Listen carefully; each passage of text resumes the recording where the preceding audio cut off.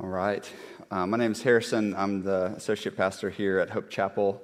And if you are here and visiting today, new with us, I'd love to meet you. And those Connect cards that Ashley mentioned are great ways for us to reach out to you to grab lunch or coffee with you just to get to know you better. So please fill one of those out if you want to, hang out.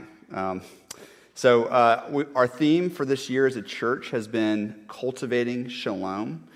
Shalom is defined as life as it was meant to be, life in the Garden of Eden, life in heaven that we have the privilege of, through the Spirit, bringing about here on earth in our various spheres of life. Many of you know this by now. We say it only every single week, but I'm saying it for the new people who don't know about it. So the term cultivate is a gardening term, and if you've ever cultivated a garden or transformed a wild plot of land into a garden, one thing that might have dawned on you is how disruptive you have to be to the original plot of land. You have to upturn all the soil there. You have to pull out and dispose of all the weeds. You got to remove everything that would be work against the garden, which often is most of the plants and rocks that are there. So cultivating soil is necessarily disruptive. You disrupt an area to make space for something better, to bring about the land's full potential, that it might bear fruit. Necessary disruption. This concept exists really in almost every sphere of life when you think about it. If you need surgery, you first have to be disrupted. You have to be cut open to bring healing, for that healing to take place. If you want to remodel your bathroom, your old bathroom has to be very disrupted. You got to demolish it, take it all out, and replace it with the new and better. If you want to learn anything new, a big concept in learning is disruption. Shaking up your old frameworks and preconceived ideas that you might replace them with more accurate ones. So like in those examples, there's a sense to which true witness to the gospel, the cultivating of shalom, is disruptive to the world around us. Notice the apostles' witness in our passage causes changes in the Ephesian economy. It seems to threaten the pride and identity of a major city, so much so that a riot ensues as a result. This is not the only riot in Acts. In a different riot, the apostles are accused of turning the world upside down. Can you imagine how disruptive it is for a dollhouse to turn it upside down? My daughter likes to do earthquakes in her dollhouse. She'll shake it, earthquakes. And that's disruptive enough, but you imagine if I came in there and flipped it upside down and all the characters, Daniel Tiger characters, fall down, hit the roof, and all the plates and tiny little pieces fall down. That's what the apostles' witness felt like to some people. Their witness was especially disruptive to that which was evil, to Satan's empire of sin, that God, through his witnesses, was turning upside down.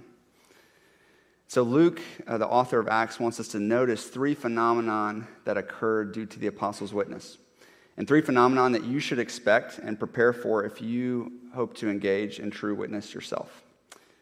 The first one is the disruption caused by true witness. Second, the disruption caused by the enemies of true witness. And third is the order in which true witness flourishes. So disruption caused by true witness, disruption caused by the enemies of true witness, and the order in which true witness flourishes. So let me pray before we dive in. God, would you teach us how to give your true witness to others this morning?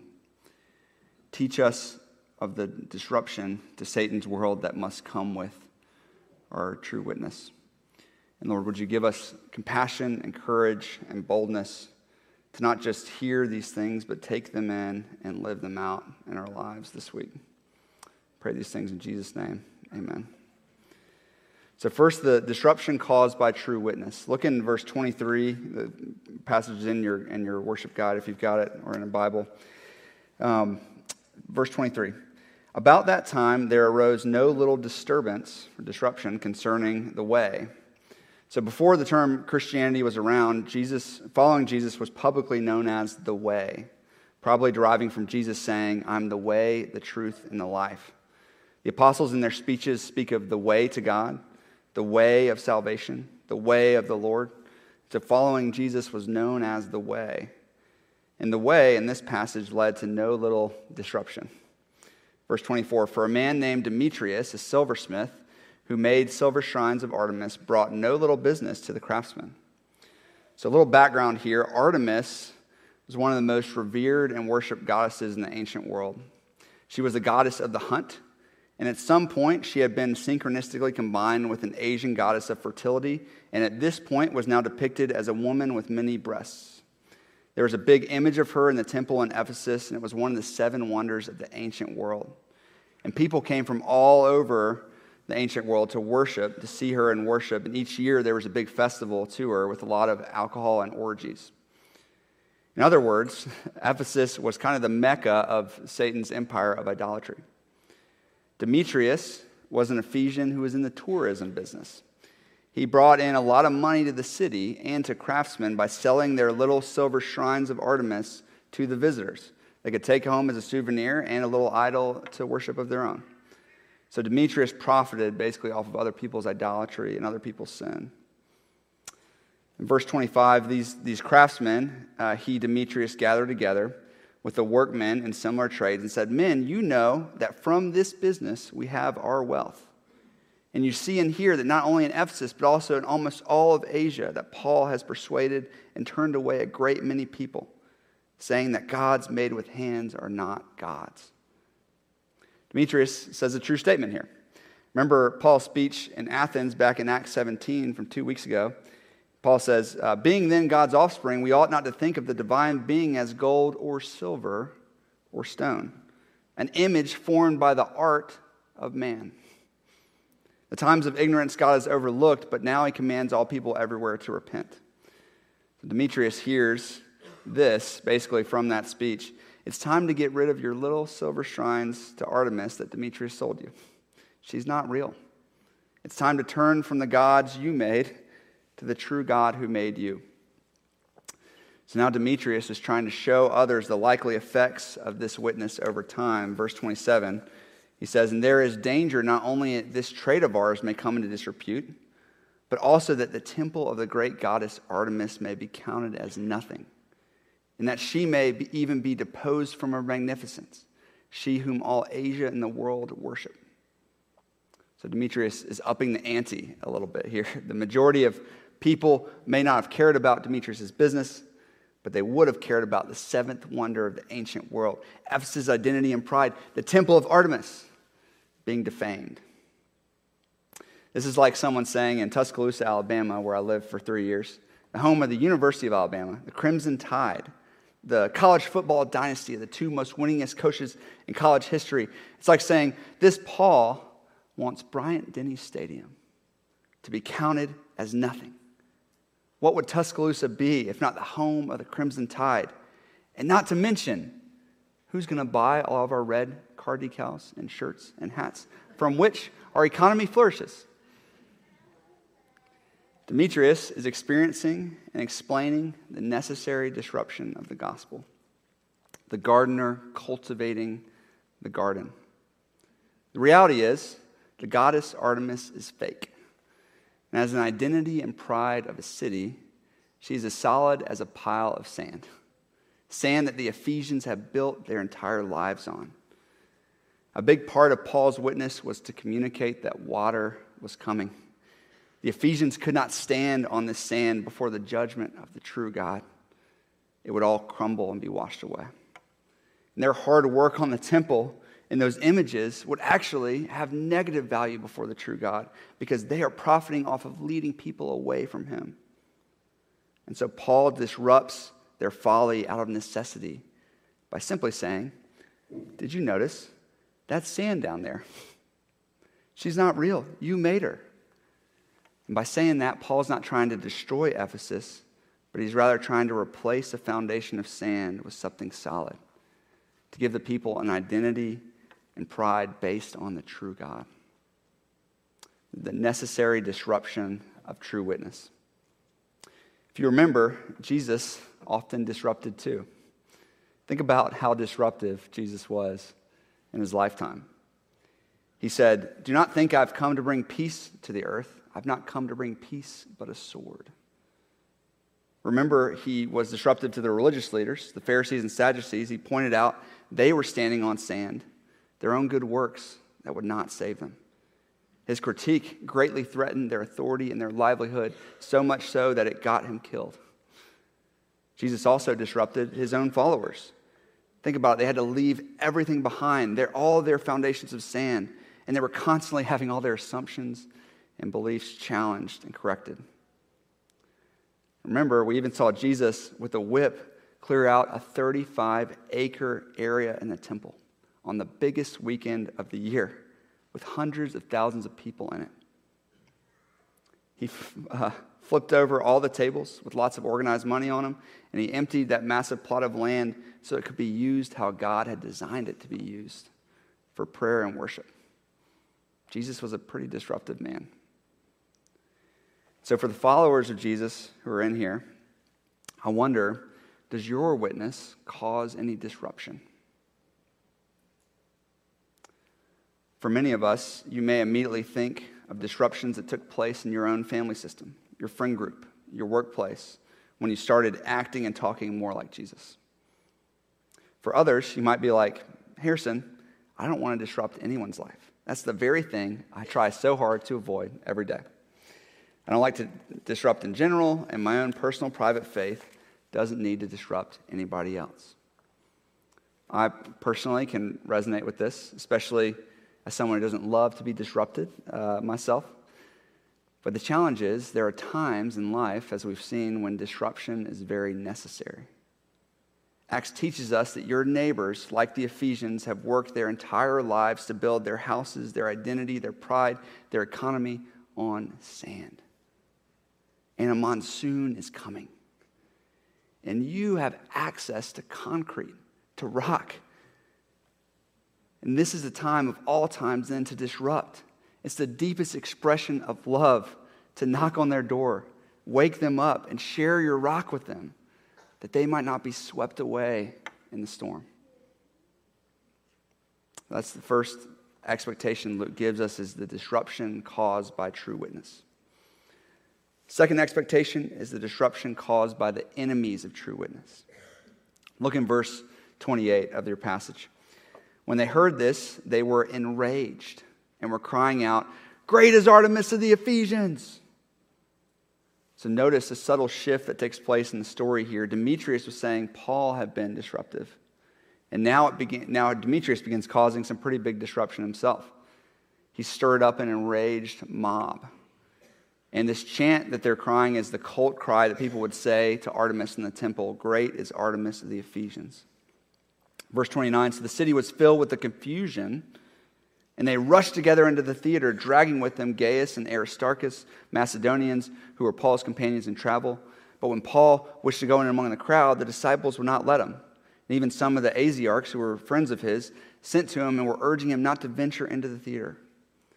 So Paul wants to go out into the crowd to help his friends, but his disciples notice that he may not survive this mob. So they hold him back. And the Asiarchs are members of the aristocracy, the political and religious rulers in Asia, and they were connected with Paul, actually, and they, interestingly enough, also try to protect him. And look at verse 32. Some cried out one thing, some another, for the assembly was in confusion, and most of them did not know why they had come together. So Luke is emphasizing now not Paul's disruption, but rather the disruption caused by Demetrius, and then by the crowd as Demetrius kind of disappears in the background. It's disruption by the followers of Artemis.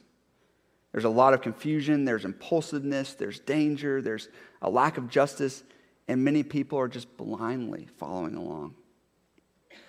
Verse 33, some of the crowd prompted Alexander, whom the Jews had put forward, and Alexander, motioning with his hand, wanted to make a defense to the crowd.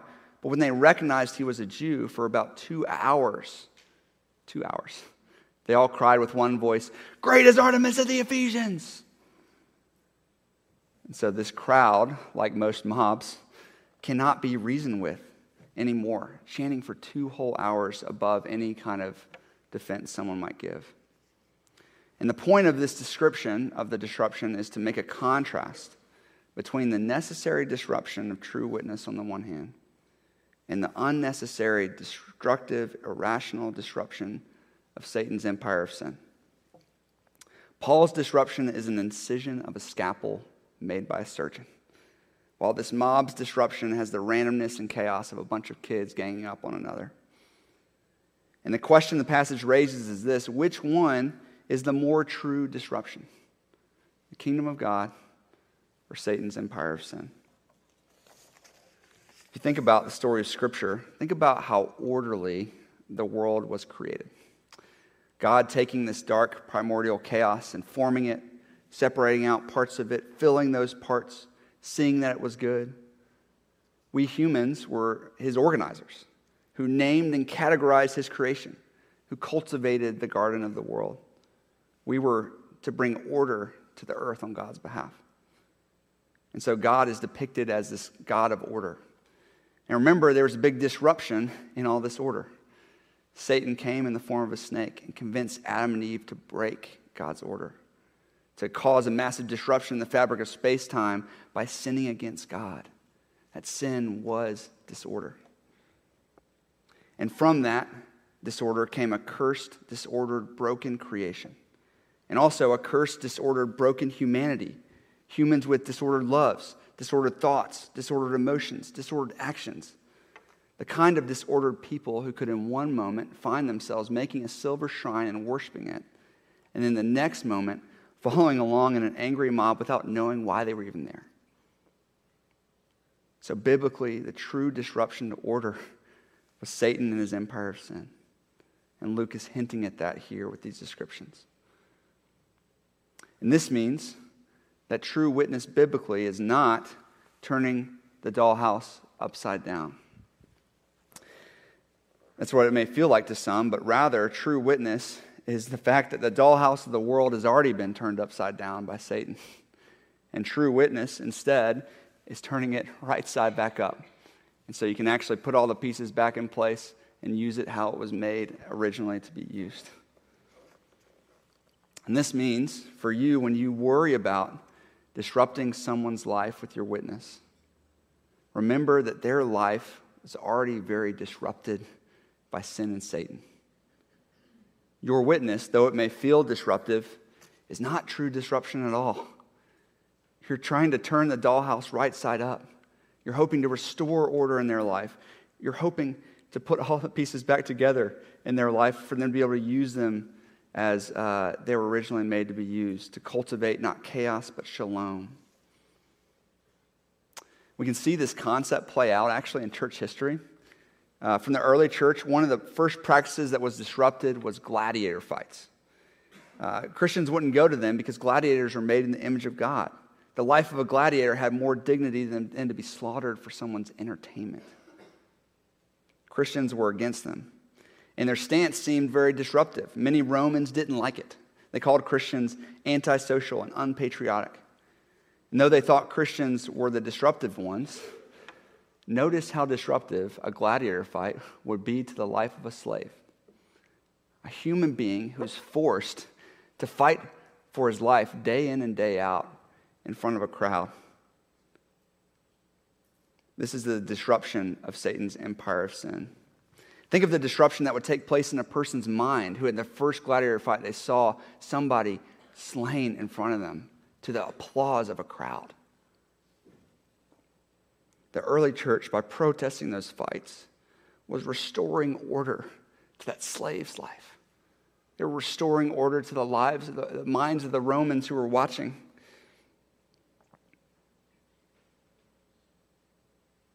We also see the church disrupting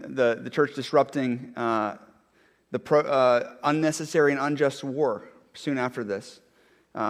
They disrupted it by what we now call the just war theory, where we refuse to put our teenagers' lives on the line simply to gain power or land or money. We only want to go to war if there's a just cause, like to protect a weaker group that's being exploited or killed by a bigger group. Another practice that was disrupted was bear and bull baiting, basically dogs fighting other animals for people's entertainment, was disrupted by Christians saying, no, animals' lives have more dignity than that before God. The slave trade and slavery was disrupted by William Wilberforce, Harriet Beecher Stowe, Lyman Beecher, Theodore Weld, Sojourner Truth. Many Christians fought to disrupt and end slavery on the basis of their faith. Racism was disrupted by the preacher Martin Luther King Jr.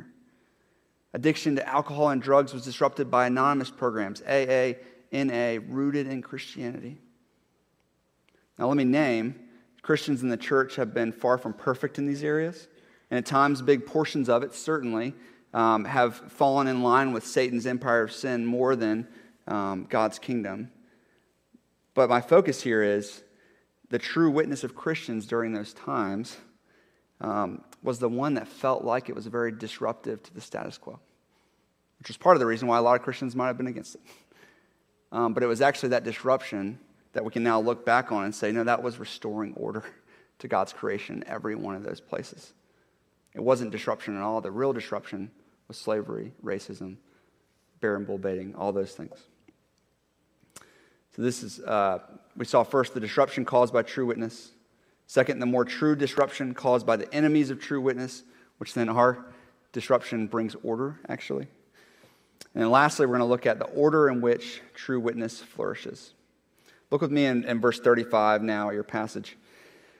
And when the town clerk had quieted the crowd, now the town clerk, before we go further, is the main magistrate in the city of Ephesus, kind of like the mayor. So he is actually the official person to take control of this mob and to address the Demetrius and the craftsmen. He says, men of Ephesus, who is there that does not know that the city of the Ephesians is the temple keeper of the great Artemis and of the sacred stone that fell from the sky? So the sacred stone was a meteorite that they used kind of to be a divinely sent image or message to attest to their accreditation to be the temple keepers of Artemis. So they had that meteor on display. Seeing then that these things cannot be denied, you ought to be quiet and do nothing rash. So he's basically flattering the people. He's saying Artemis and Ephesus are so great, everyone knows about you. What problem are these little couple guys going to give you?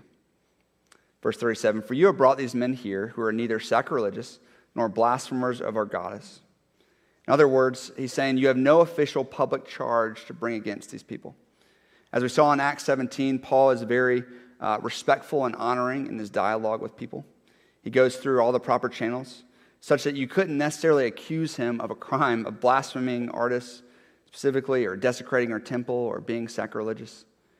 He does argue that something made with human hands can't be a god, but that wasn't illegal at the time. And so the clerk's saying, you have no grounds to publicly convict these men.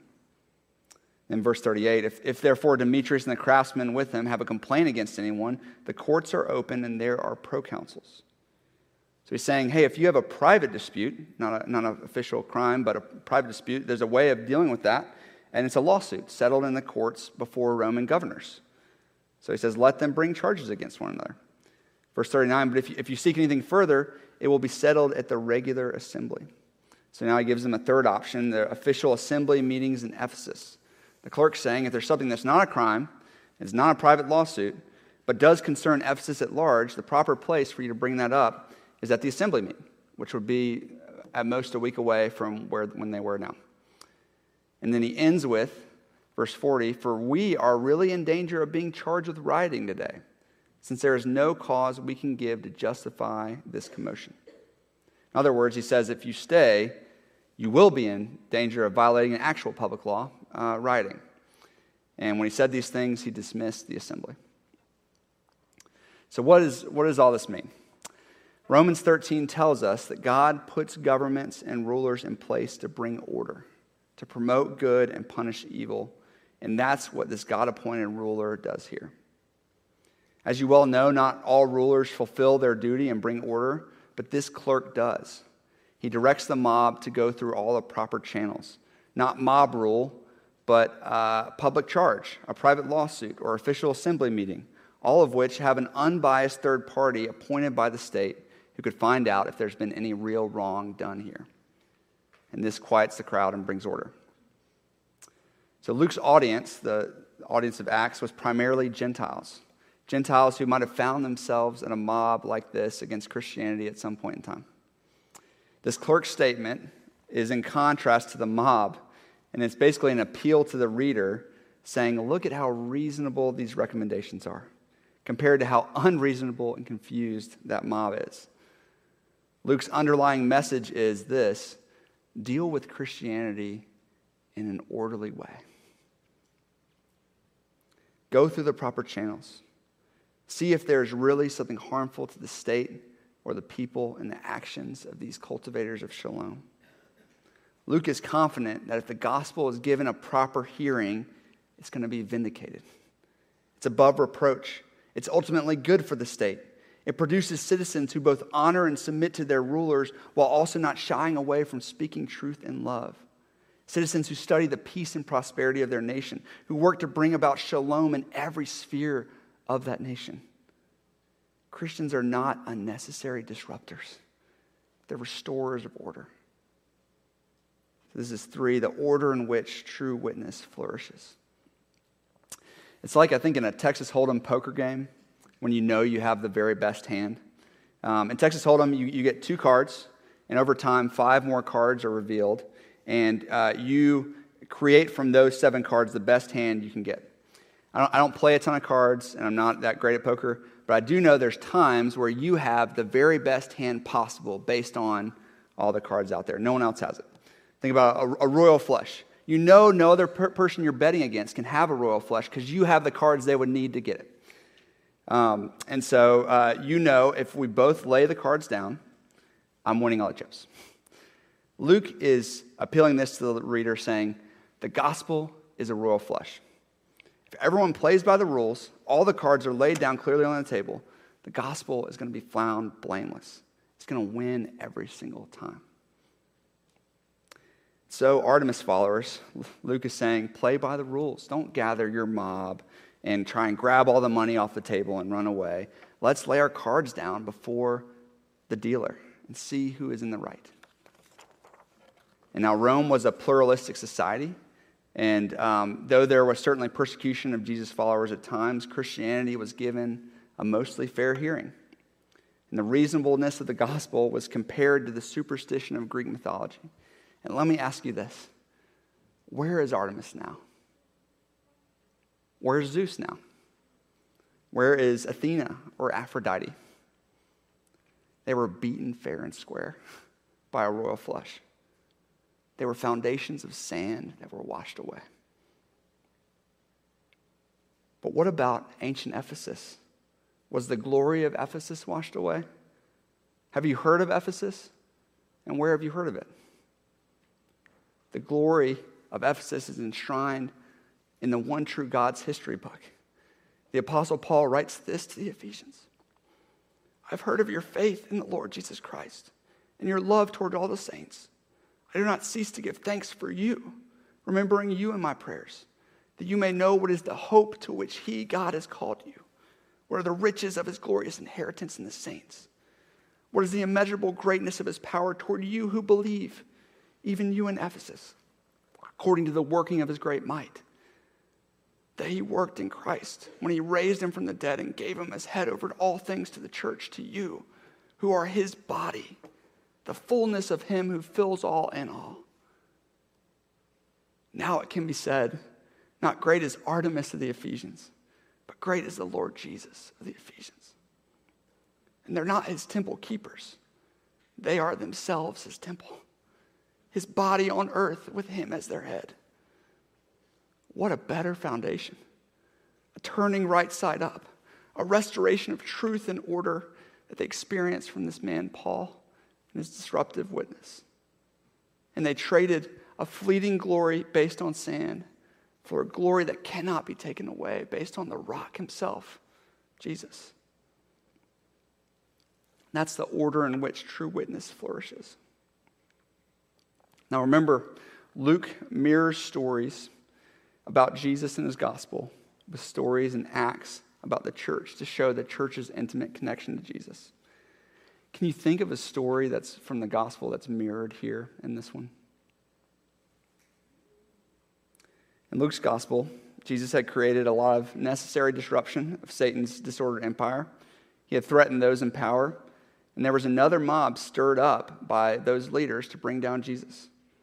And a Roman magistrate was brought in, Pontius Pilate, a God-appointed, unbiased third party to make a ruling. Do you remember what Pilate said? After examining him, he said, "I find no guilt in this man." And later he says, when they press him, "You brought me this man as one who is misleading the people. After examining him before you, behold, I did not find this man guilty of any of your charges against him. Neither did Herod, for he sent him back to us. Look, nothing deserving death has been done by him. I will therefore punish him and release him." But unlike in Acts, the story differs a little bit. The crowd did not disperse at this statement. Instead, insisted and yelled, "Crucify him, crucify him." And Pilate tries to offer Barabbas, remember, a murderer instead. And they don't care, release Barabbas. They kept shouting about Jesus, "Crucify him." And Pilate for a third time says, "Why? What evil has he done? I have found nothing in him guilty of deserving death." But Luke says the crowd was urgent, demanding with loud cries that he should be crucified. And he says the voices prevailed. Pilate's main goal was to keep the people happy. And so Luke says he delivered Jesus over to their will. In this parallel story, the God-appointed magistrate did not fulfill his duty in keeping evil in check. Because in reality, it was God who was giving Jesus over to the people. But why? It was the only way for him to save you. For the best man of all of us, the perfect God-man, to die a shameful, unjust death of a criminal, and during that death to drink the cup of wrath that God has stored up for humanity, because that's what you and I deserved. Jesus was given over to the mob that you might be saved from it. And the best part is, we find out that even when the game was not fair, even when the opponents did not play by the rules, Jesus was a royal flush that could not be beaten on the table or off the table. He threw off the chains of death and walked free from his tomb, and the evil they planned against him was used for the good of those who believe in Jesus. Praise God. So this week, as you consider sharing your true witness with those around you, expect to cause some necessary disruption. But remember, as you do that, the person you're witnessing to has already experienced much more true disruption from Satan and sin in their life. And your disruption is not turning their world upside down, but right side up. And encourage them to give the gospel a fair hearing, because it is a royal flush. But even if they don't, remember Jesus is on your side. The Jesus who saves those who are dead in their own sin, while they're still enemies of God, despite all odds. This Jesus has resurrection power. So let's walk together in that power this week. Amen.